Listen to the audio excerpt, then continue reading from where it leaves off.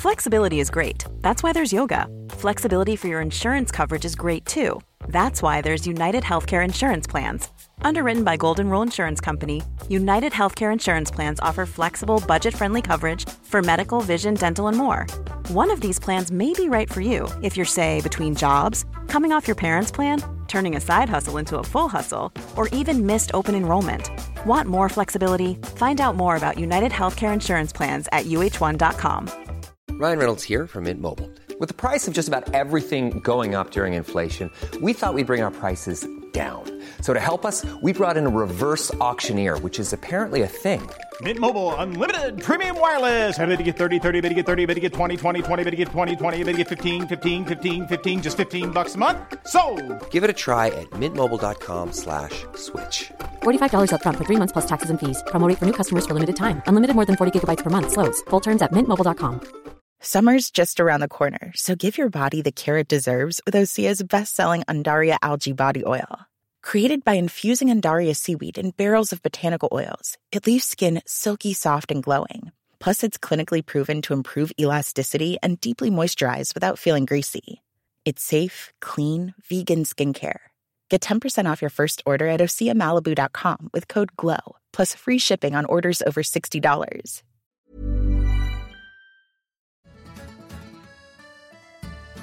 Welcome to another episode of On the Continent, your one-stop shop for everything to do with European football. I'm Dotun Adebayo. I'm Andy Brassel. And I'm Lassie Watson. Today's show is a land of the giants of European football. The mighty Juve, shaken, stirred and humiliated by Unai Emery's Villarreal, also in the battle of the somewhat failed legends of European football. Did Ajax fall left hook, line and sinker for Benfica's rope-a-dope? And never mind their league success, PSG's ultras have fallen out of love with Messi and Neymar for their Champions League exit. Let's start off with the mighty Juve. Mighty, I say.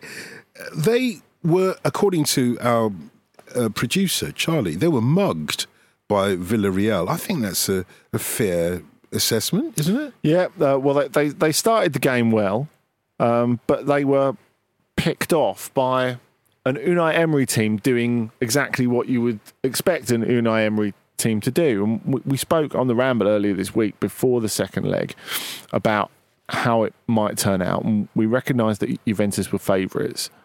But Emery spoke after the first leg about how the experience of his team had made a massive difference. And I agree with that. I think you look at Villarreal and you think bright, young, plucky in their yellow strip. They're not. They're quite an old side. They do have some very, very good young players led by Jeremy Pino, Samuel Chukwueze, who they've not been playing all the time for one reason or another, injury and Emery's choices. We'll come to Emery in a bit. But I think the fact that Villarreal, this current set of players, have been there, done it and got the T-shirt, made a massive difference, especially as the game went on. Now, been there and done it and got the T-shirt in the Europa League. Yes, but in European football, because Juventus are now in a cycle of repeated failure in the Champions League. You can't get away from that. You look at the last 4 exits from the Champions League, all at home, against Ajax, against Lyon, against Villarreal, and against Porto last season. Now, when Andrea Agnelli is looking into the bright future of his Super League, and we're not going to just go on about this from a Schadenfreude perspective, although there needs to be a little bit of that, I think. The fact that a man who thinks that his team are too good for the Champions League, it turns out that they're really not good enough for the Champions League. The huge irony in his avowed stance is the fact that they're not just being knocked out of Europe at an earlier stage than that they would want to be. They're being knocked out by teams of a level and teams from leagues, when we go back to France, Portugal and the Netherlands, that he doesn't think should be rubbing shoulders with his club, which is remarkable, really. Now, Lars, I know that you look at this Juventus side and you think that, and you think that, well, let's be fair, we can all say since January, Dusan Vlahovic has papered over some cracks, but this is a Juventus side which is under construction, right?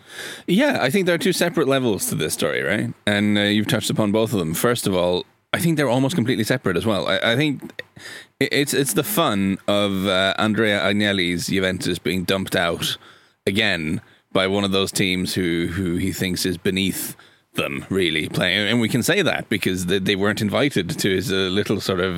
how do you say Schadenfreude in Norwegian? Skadefryd. I almost said a bad word. One of the...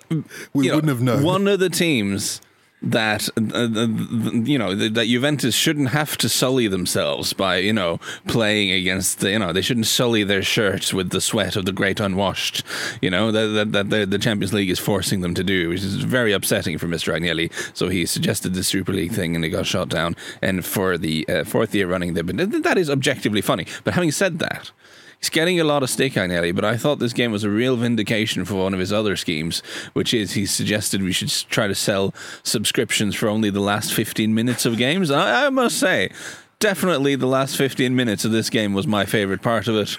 I think he might be onto something there.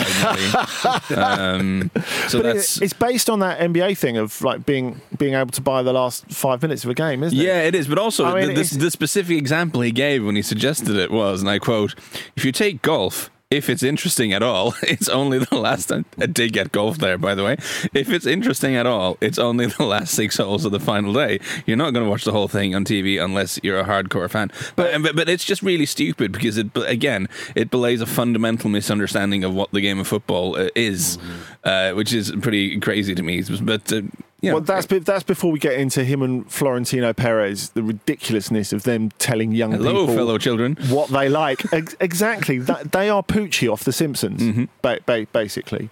There's something that they think is representing the youth, but they have no idea how young people look at or perceive football, which is ridiculous. And it's also ridiculous because, as you say, his team are a bit green at the moment. And when we talk about them being mugged by Villarreal, the bit where Juventus concede the opener to the Gerard Moreno penalty, they panic.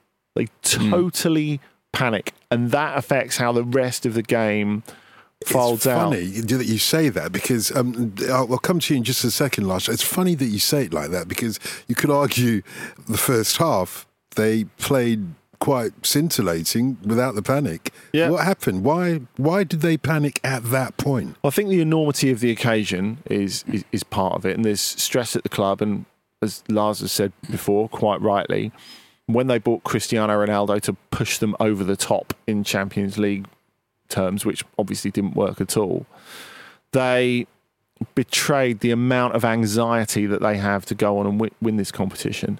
And funnily enough, Leonardo, who I wouldn't take to quoting that often, the sporting director of Paris Saint-Germain, when they went out to Manchester City and they were totally outclassed in the majority of the second leg of that Paris Saint-Germain, he said, well, there's no point overreacting to this because we've got to a final and a semi-final of the Champions League in the last 2 years. And that's about right. You need a bit of circumstance, a bit of luck, and all that sort of stuff to push you over the top. That's the most sensible thing that I've ever heard Leonardo say. And obviously, it doesn't completely tally with the planning or that thereof. Maybe we'll talk about that at the PSG side of it a bit later. But in terms of Juventus, Vlahovic is just their next god that they're going to build around. And you look at where they were before, where what they did under Conte was such a collective triumph. The opening of the Allegri period in charge is a collective triumph as well. They have a culture, they have a way of doing things, and through that, Allegri gets them to 2 Champions League finals in 3 years. But then they decide to build around an individual in Cristiano Ronaldo, going back on a promise to build around Dybala. They promised we want to make you our Francesco Totti. And now they're going to lose him for nothing this summer. They seem to have fallen out with the idea of that. And now they're just going to build around another single guy in Vlahovic. Lars, how can they paper over these cracks when the squad is in just such a weird place? I mean, we've talked again about how the Cristiano Ronaldo salary stopped them from rebuilding. But actually, it's not just that, is it? Because when they signed all these players on freeze, and Adrien Rabiot is the obvious one of the current lot. Free is always in inverted commas because it's such expensive deals. Aaron Ramsey being another one. They're lumbered with all these albatross contracts that you can't get rid of. So having Ronaldo leave has helped, but it hasn't solved everything. Well, no, and I just realised I completely sidetracked myself with the point I was making earlier. That there are two levels to this. On the first, there is let's all laugh at Andrea Agnelli, and I think we should because I think he's earned it. But the second level is, where is this team actually now? And as you've said, Andy, that they are in a transitional phase. They have started sort of chugging along and winning games in Serie A. But as you know, Nicky Bandini of this parish has said, they're sometimes borderline unwatchable as they're doing it because they're not good yet. And that is the point they are in their development. And so getting done by a well-organised Unai Emery team, that can happen. Like, that's not actually a scandalous result, I don't think, if we ignore everything else and the fact that it's Juventus. And I do think, there's a clean-up job to be done here. I think, where should Juventus be? What should we expect from Juventus in 2023 going forward? Like, surely the bar for them is set at being among the best teams in Europe. You know, they're as much as they've kind of fallen away a bit this season in the league, they are the wealthiest team in Italy. They're run by a very wealthy family who can afford to fund them to some extent. You know, they should be looking at like Liverpool, Man City, and Bayern, that sort of realm of teams, and say this is where we should be. They're really far away from that. And I definitely think they should start looking at, you know, if you look at these teams that have dominated in the highest level in European football in modern times, they're very strong collectives. This sort of idea of chucking a few stars at it and we'll just sort of defend and let the big man do the thing, that isn't really what gets you there anymore. I know that we've concentrated so far on the mugging from the mug's point of view. You want to talk about the mugger, not the muggy? Yeah, well, it's a weird way of talking about it. But damn it, Andy, I was about to say that. Well, Jack has sent us a tweet, and we always welcome your tweets. There early, you won the 50-50. He did. But we always welcome your tweets at Football Ramble, at Dotun Adebayo, at Lars Severston, Lars, that's how I describe his name, and at Andy Brassel. But Jack's tweet is Emery actually one of the best managers in Europe? I don't know if Jack is an Arsenal fan or not. Lars first. I think he is a very good manager at certain things. And I always push back against this idea that this is binary, that managers are either good or bad, or that you can rate them on like a scale from 1 to 20. Like all people, they're good at certain things and suitable for certain environments and less good at other things and less suitable for other environments. And I think there's a very specific thing with Unai Emery which I'd like to bring up, which is the language issue. Because God bless him, his English is better than my Spanish. Let's just get that out there. And he made a really good go at speaking English when he was at Arsenal, and that is laudable. But it can't be denied that he was having issues getting his points across. And that's something that came out in the aftermath of his firing. You know, whenever a manager leaves his post, you get all these, the inside story of where it all went wrong, which is where everyone's contacts, tell people the stories that they couldn't tell before. And subtitle, it was the manager's fault. Well, yeah. but you get interesting details in those pieces. And a recurring theme in the sort of post-Arsenal coverage of Emery was that he really had issues communicating and getting his points across in meetings and this sort of thing. And I think for someone like him, who's a really detailed oriented managers, really long video analysis sessions, very detailed tactical instructions, if you're having issues getting your point across, that is a huge problem. I would have thought if you're having issues getting your point across, bring in an interpreter. That would be the obvious one. And they often say, don't they, Andy, that football needs no interpretation. It speaks for itself. You can have somebody who can't speak a word of the language, but he gets it. He gets what you want because that's football. I mean, he's someone who prides himself on good communication. So whether he would have allowed himself to do that, I think is maybe another question. Because he's someone who, at PSG and at Arsenal, made a tremendous effort to communicate and to connect with people. That he lost the nuance is definitely a thing. I think as well, you talked about the situation. I don't think you have to be so nuanced in your instructions to players of the sort of age and calibre that they have. I think that there are players who, you look at Gerard Moreno, Etienne Capoue, Raul Albiol, they're players who get it anyway. I don't think you need to walk them through everything, which is a definite thing. I suspect Unai Emery does, though. I'm sure he does, at least partially.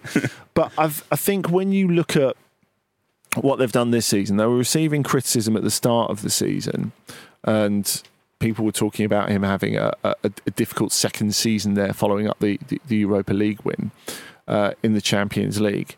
But I said at the time, the difference was very, very fine in that last season, when they lost one competitive game before Christmas, they were drawing a lot of games.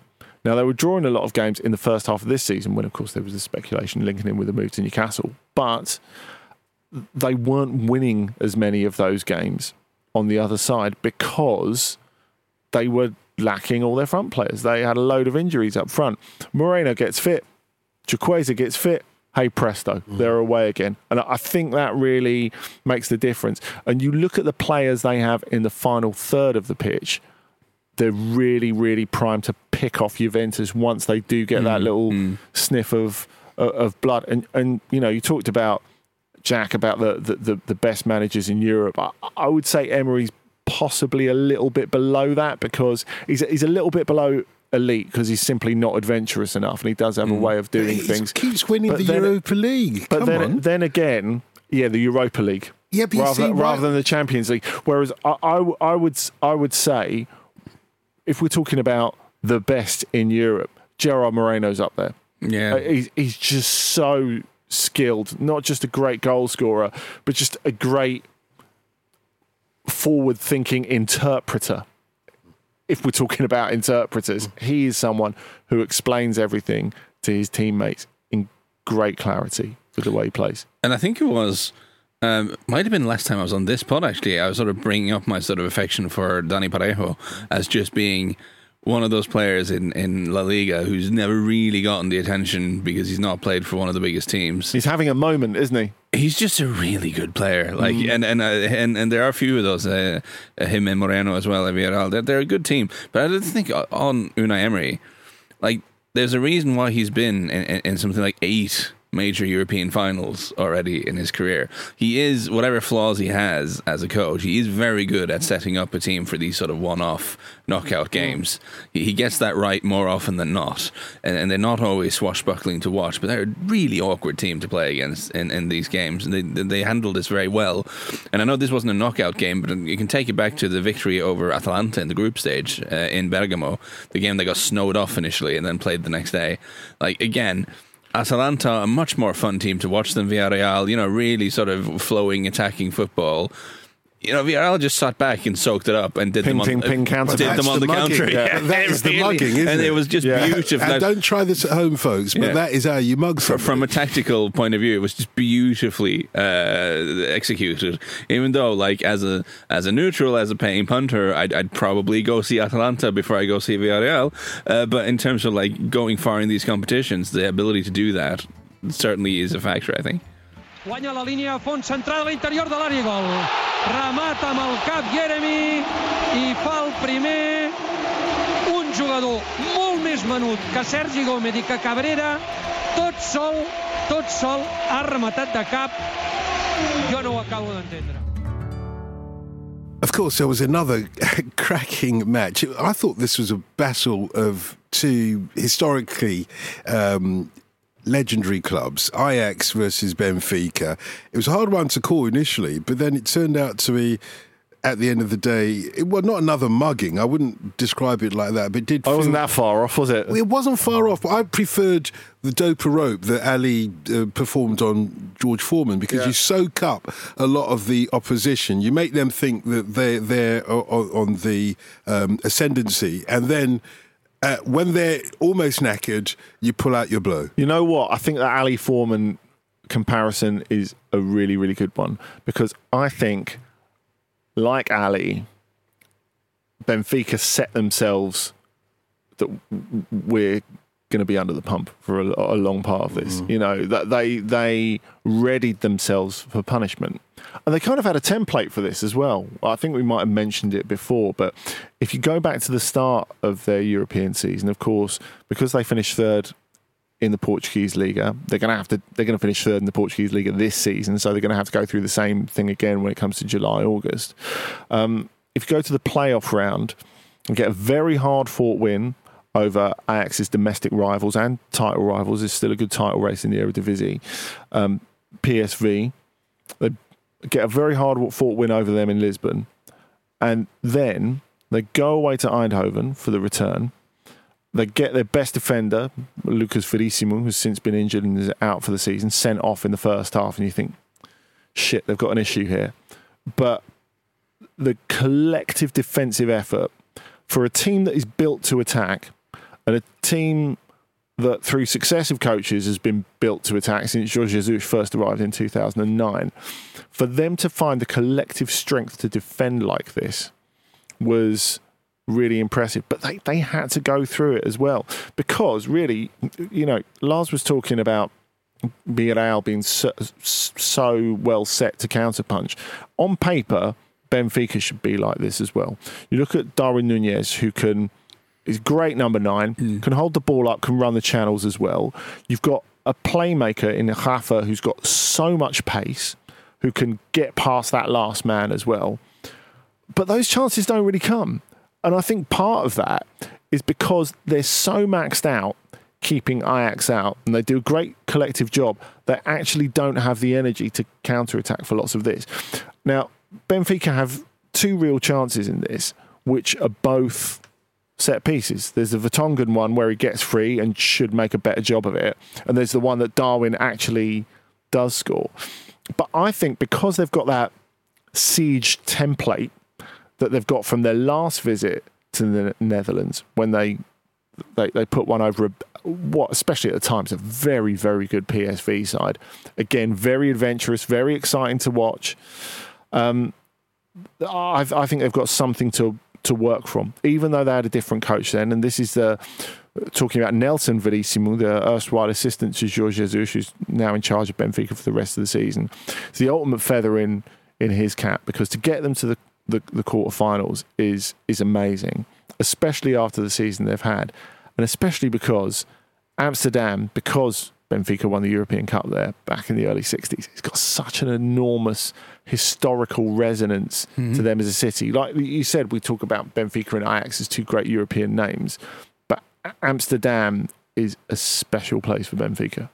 Well, it is now, I suppose, Lars, because the Ajax did try their best to undo Benfica initially, but Benfica, you may as well have thought that this was a home match for them. They didn't seem to have any of the, wobbles of a team that is facing the opposition. Interesting that both of the Champions League's last 16 matches that we're talking about were won by the away team.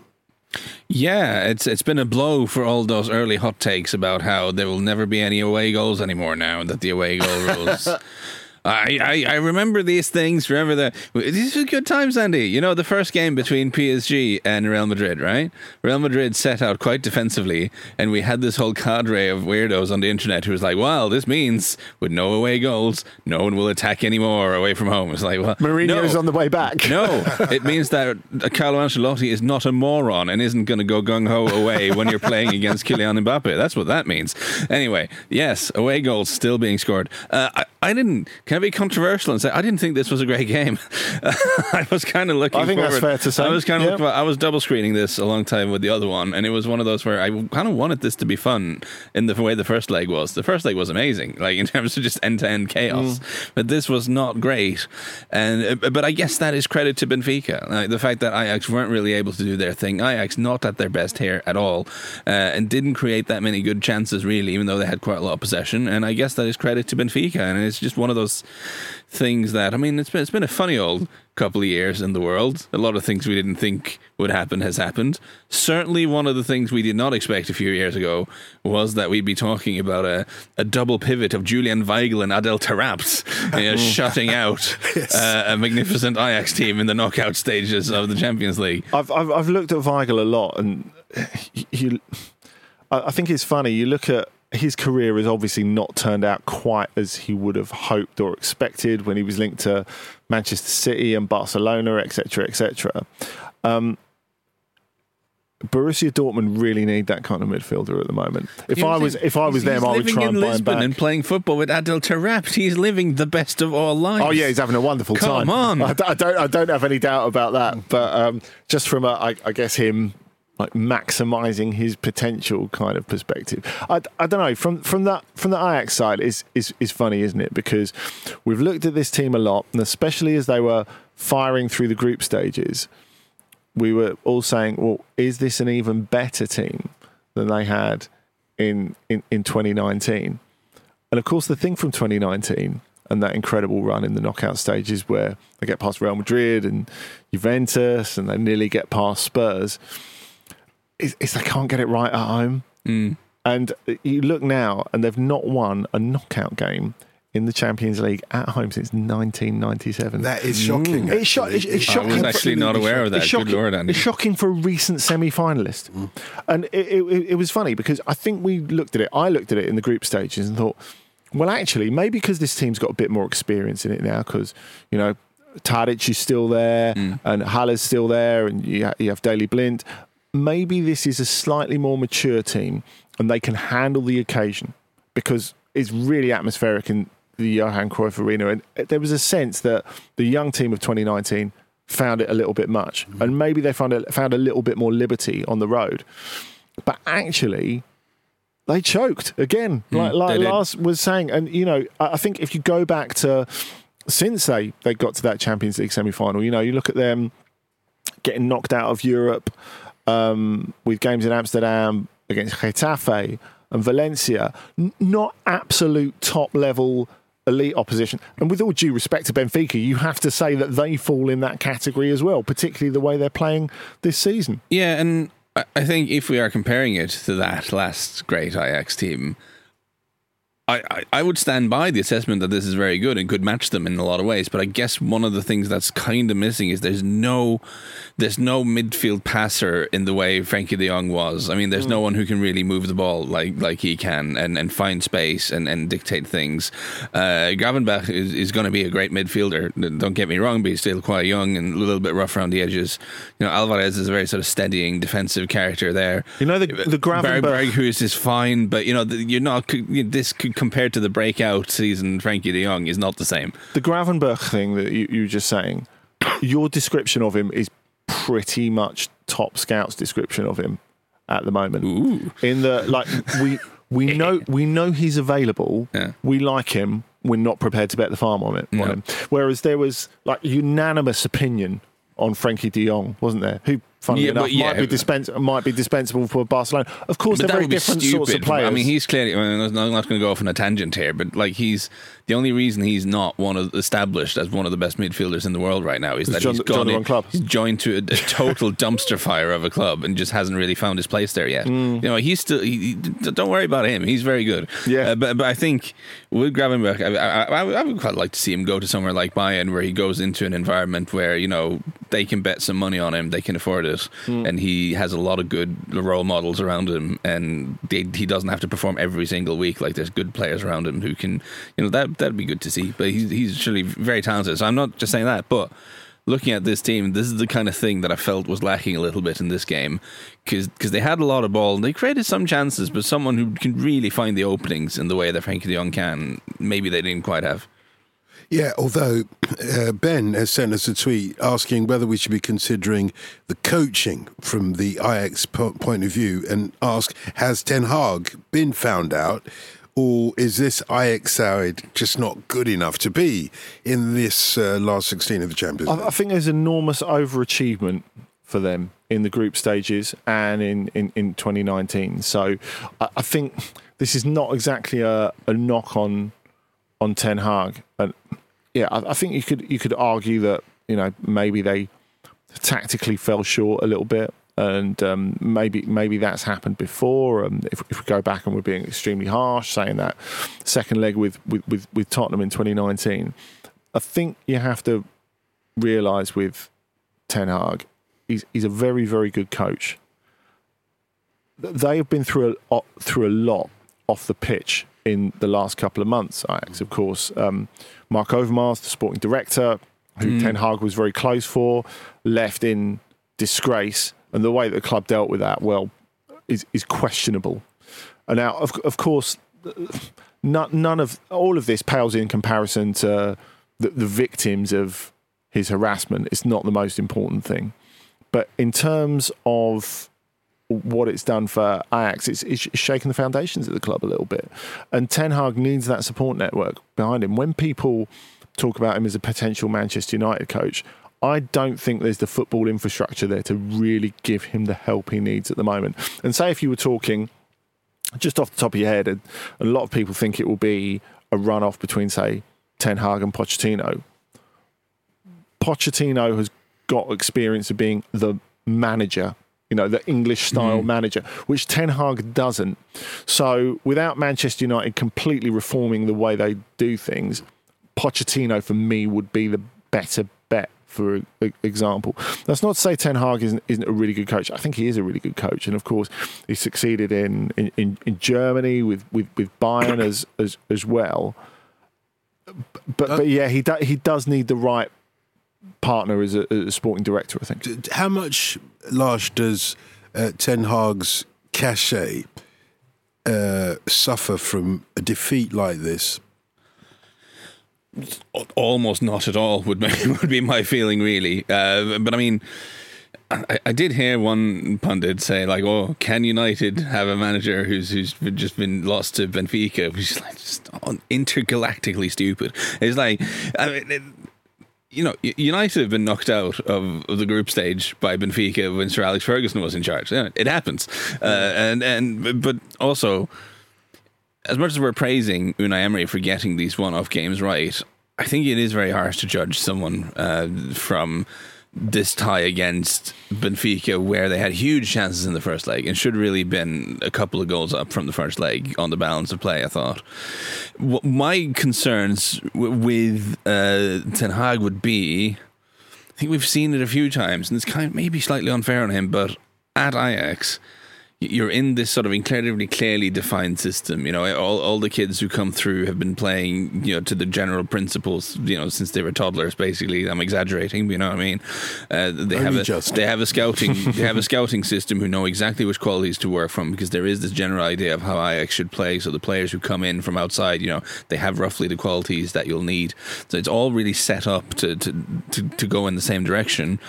And if Eric Hag hypothetically goes to Man United, right, he's taking over a team who, let's face it, has not been playing Ajax football since they were 12. You know, these players, it's completely different. You're kind of taking, and we see this with these sort of Ajax coaches when they're sort of taken out of Ajax and released into the wild and have to sort of fend for themselves. It doesn't always go very well, because you don't have that sort of background. And that's something that would... Again, it's harsh on him because he's an incredibly intelligent guy, and maybe it'll be fine. But if I was looking to appoint a manager, it's something that would be on my mind at least.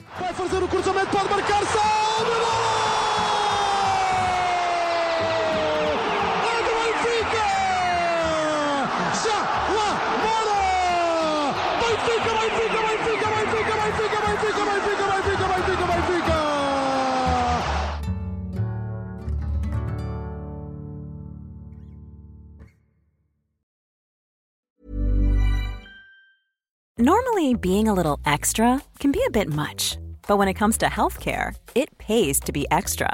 And United Healthcare makes it easy with Health Protector Guard fixed indemnity insurance plans. Underwritten by Golden Rule Insurance Company, they supplement your primary plan, helping you manage out-of-pocket costs without the usual requirements and restrictions like deductibles and enrollment periods. So when it comes to covering your medical bills, you can feel good about being a little extra. Visit uh1.com to find the Health Protector Guard plan for you.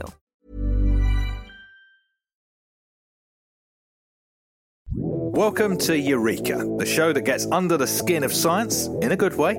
I'm Rick Edwards. And I'm Dr. Michael Brooks. Not the kind of doctor who'd be able to help much if you're having like a heart attack. But if you're wondering about quantum physics or the theory of matter, he's your man. Well, probably. Every week we're asking a new, puzzling question from the world of science and discovering the answer with the help of a world-leading expert. Like, will we ever talk to animals? They are definitely talking. You know, that's, again, a word that I would qualify because we usually mean that vocally. But in their own ways, they're talking to us every single day. Are face transplants the future of cosmetic surgery? Given that range of what's considered attractive, there's probably no point wanting to change your face to be more attractive if you follow science. And should we fear an alien invasion?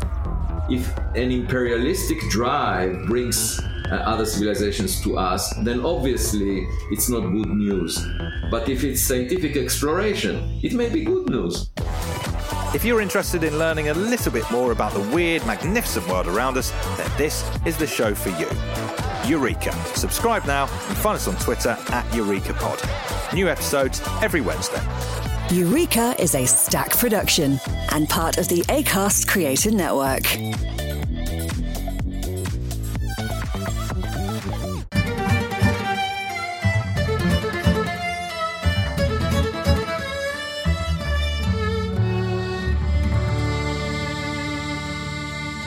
Let's talk about the fallout from not advancing in the Champions League. Messi and Neymar. It's a messy situation. Well, all right. this is surprising because, you know, you don't think Messi and Neymar will get the stick from their own fans, but they have been, haven't they? Yeah, and from the moment they went out of the Champions League, you knew something was going to happen. But it was to Real Madrid. Be realistic now. Yeah, but it was one of the most embarrassing things I've seen on TV in a while. You watch Celebrity Love Island, do you? I did not. Anyway, I think that the thing is, because of, you know, you can go out of the Champions League, but it was the manner. And, you know, we discussed that last week, but from the moment they went out, you knew the fans were going to do something, the ultras were going to do something, and they made it clear they would.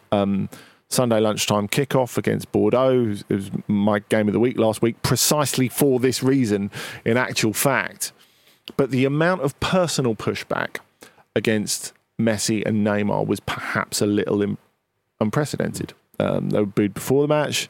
They were booed when they were on the ball during the match. By their own fans. And, of course, this was while they were winning, by the way, quite comfortably against a Bordeaux side who were utterly rubbish and in genuine danger of relegation, but that's another story.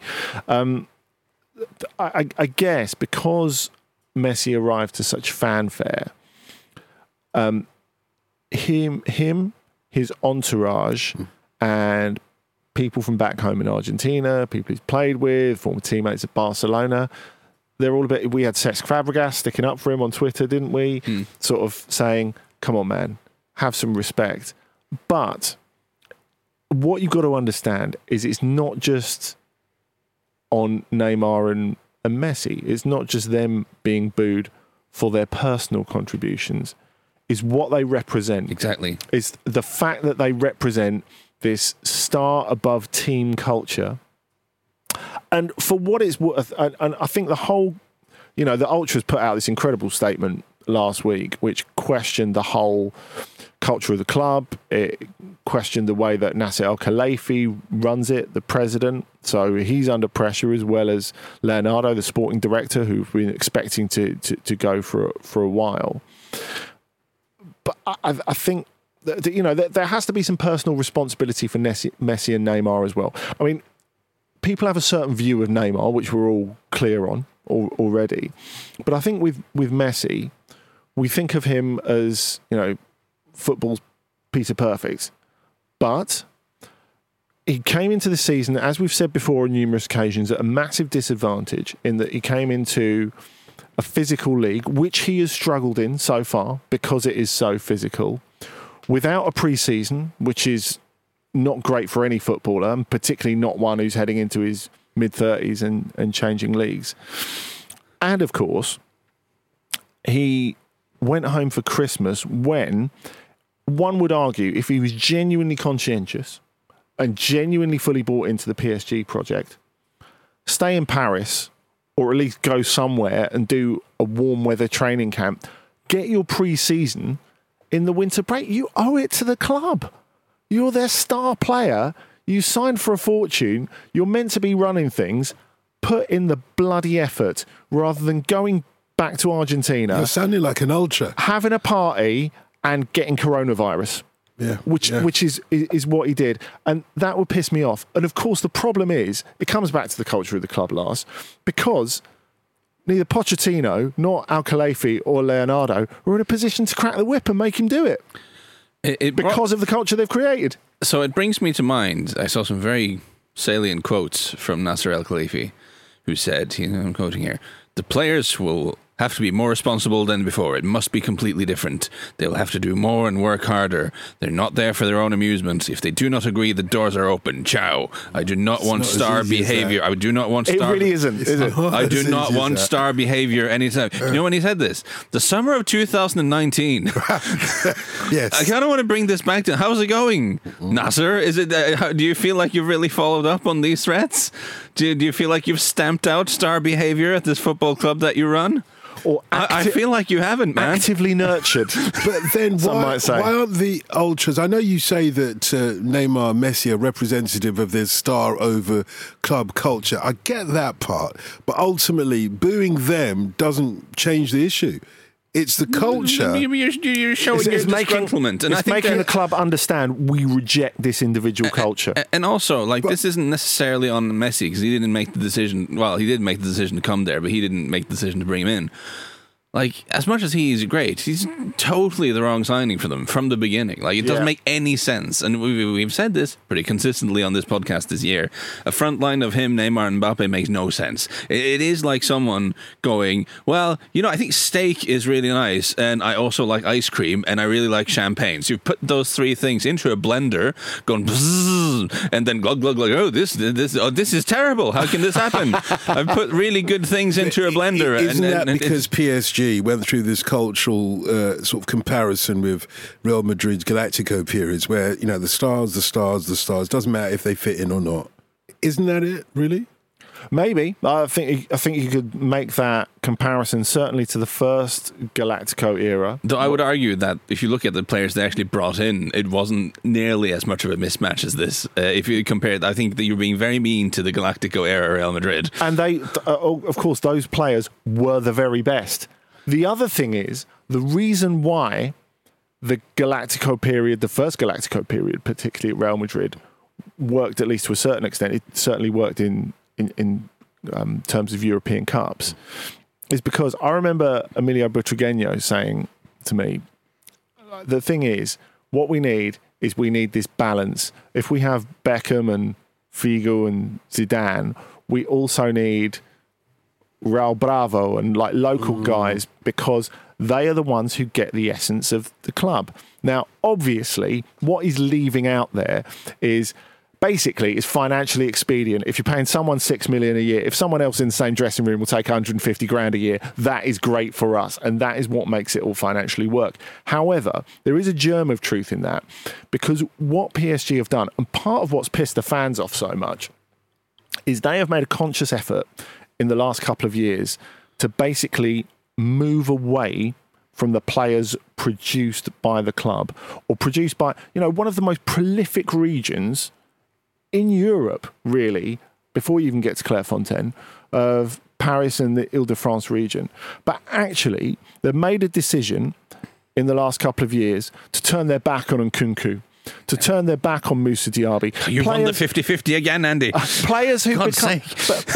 But the thing is, it's not just the fact that they have chosen to use those players as collateral rather than use them in the squad. They have basically said to all those generations of future PSG players from Paris, you ain't getting in the team here. And it's really hard to rebuild that trust. How can they do that? How can they do that 180? Because if I was a quality young Parisian player, I would be thinking, why don't I just go somewhere else where I actually play? Yeah, I was going to... That's why I was joking while you've gotten in there. I was going to say, and I plan to say this coming into the studio today, one of the most humiliating things for PSG this season is the season Christopher Nkunku is having in Germany. Yeah, if you look at totally. what does this PSG team need? You're overburdened with stars. You have a front line doesn't make any sense at all. You need a quick and bright forward player who can go past people and who also puts a shift in, who also makes an effort, who can be used in a pressing system. Like Nkunku is right there, and you had him, but you were too impatient and you wouldn't like give him time to develop, and now here you are. And it's just really weird to me. If you own a football club in Paris and you have basically limitless funds, I don't understand how your first priority isn't to try to make sure you have the best academy in the world, because you have probably one of the most productive regions on the planet in terms of producing football talent. Why isn't this your number one priority? Why isn't making sure the academy is funded, but also, like you say, there's a clear pathway to the first team, and you are going to give people... Because you're so dominant in this league that you can totally have one or two youngsters in every single game, and you will still probably win the league, right? There's no risk there. Let me throw in this quick tweet from Ron. It only needs a one-word answer or a three-letter answer. Which European club would you guys say is most crippled by internal politics? I still think Barcelona have got an issue. There you go. I just if you're talking about being crippled by internal politics. I know we just spoke about them, but it's hard to get past PSG because it's a club where the coach can't make the decisions he wants to because of non-footballing factors. Yeah. He can't tell the players to do... I mean, Miguel Delaney of this parish wrote a great sort of post-mortem on PSG, but one of the little nuggets was that a former PSG manager, who Miguel very tactfully allowed to remain anonymous, once presented the players with a very sort of detailed setup for how they were going to approach a crunch Champions League match. Who's pressing where, who's running where. And the immediate feedback from one of the players was, do we have to run this much? It's like, this is the club we're talking about, right? And you bring in Pochettino. Pochettino's always been a total mismatch for this. Like, doesn't make any sense. But again, Pochettino probably wants to bench at least one, maybe two of these stars to get, but he can't. And you can't make the signings because of, again, they want the stars. His ideal player's already left, basically. And just fundamentally, like putting together a front three of Mbappe, Neymar and Messi, you only do that if you fundamentally don't understand football. Okay, give Lodge three letters and he takes the whole alphabet, including those extra three letters at Norwegian. Bad. Yeah, indeed. So, Andy, you're on a roll. You gave us a cracking game of the week last week to keep our eye on, and it delivered, to be frank, in terms of PSG at least. What are you going to offer for us this week? There's a big game Sunday night. It's not the game that you think. It's more of, I guess, an amuse-bouche. 6:30 on Sunday night. Borussia Dortmund are going to FC Köln, which is incredibly atmospheric at the best of times. Köln have really improved this season. They've been great, mostly off the back of their terrific coach, Stefan Baumgart, and also Anthony Modeste having this incredible career revival. Now, Dortmund won their game in hand during the week at Mainz. Ugly old win with a bundled-in winner, appropriately, by Axel Witsel near the end. They are only 4 points. Counts, it does. And they're only 4 points behind Bayern all of a sudden. And the way that Dortmund have played over the last month and the way that Bayern have played over the last month, you're like, what? How has this happened? And obviously, having shortened the gap, they'll manage to find a way to make it larger this weekend. But just let's believe in a title race while we can. Let's see if Dortmund can go there and get a result. And of course, Erling Haaland is back. I think people in North London will know what you mean. What? How has this happened? On both sides of the North London divide. What are you going to eat with it, though? Something German? Yeah, I think maybe I fancy... well, it is Sunday night. I think some sort of roast with Kartoffeln. Not sauerkraut? I think that could be the way. I never say no to a bit of sauerkraut. Well, there you go. What about you, Lush? Listen, I'm going to be Captain Obvious here. It is the El Clasico, as it's called, of course, in this country. No, it's El Clasico between Real Madrid and Barcelona. And I think this, even though, of course, Real Madrid are 15 points ahead in the table, Barcelona is not going to catch them. I still think it's kind of an interesting game because I think in the last couple of weeks and months we've seen Barcelona sort of gradually get their groove back a little bit and just kind of look like something approaching a good team again. And I think it's really interesting to see how Xavi handles this going to Madrid against the Madrid team that's been buoyed by their recent success against embarrassing celebrity outfit PSG. So I think this should be a lot of fun, and I think there should be goals. So I think it's all you want from a Sunday night. El Clasico. And what are you going to eat with it? So obviously the answer is like cash and tapas, but like specifically the sort of salt cod fritters they do in Madrid in the bars. You have a beer and sort of the cod frittery thing. It's very, very nice.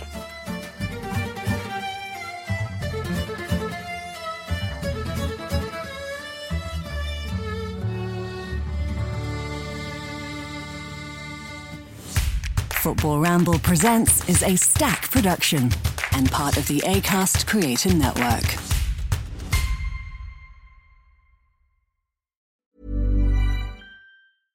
Imagine the softest sheets you've ever felt. Now imagine them getting even softer over time. That's what you'll feel with Boll & Branch's organic cotton sheets. In a recent customer survey, 96% replied that Boll & Branch sheets get softer with every wash. Start getting your best night's sleep in these sheets that get softer and softer for years to come. Try their sheets with a 30-night guarantee. Plus, get 15% off your first order at bollandbranch.com. Code BUTTERY. Exclusions apply. See site for details. Hey, it's Paige DeSorbo from Giggly Squad. High quality fashion without the price tag. Say hello to Quince. I'm snagging high-end essentials like cozy cashmere sweaters, sleek leather jackets, fine jewelry, and so much more. With Quince being 50 to 80% less than similar brands. And they partner with factories that prioritize safe, ethical, and responsible manufacturing. I love that. Luxury quality within reach. Go to quince.com/style to get free shipping and 365-day returns on your next order. Quince.com/style. Here's a cool fact. A crocodile can't stick out its tongue. Another cool fact, you can get short-term health insurance for a month or just under a year in some states. United Healthcare short-term insurance plans are designed for people who are between jobs, coming off their parents' plan, or turning a side hustle into a full-time gig. Underwritten by Golden Rule Insurance Company, they offer flexible, budget-friendly coverage with access to a nationwide network of doctors and hospitals. Get more cool facts about United Healthcare short-term plans at uh1.com.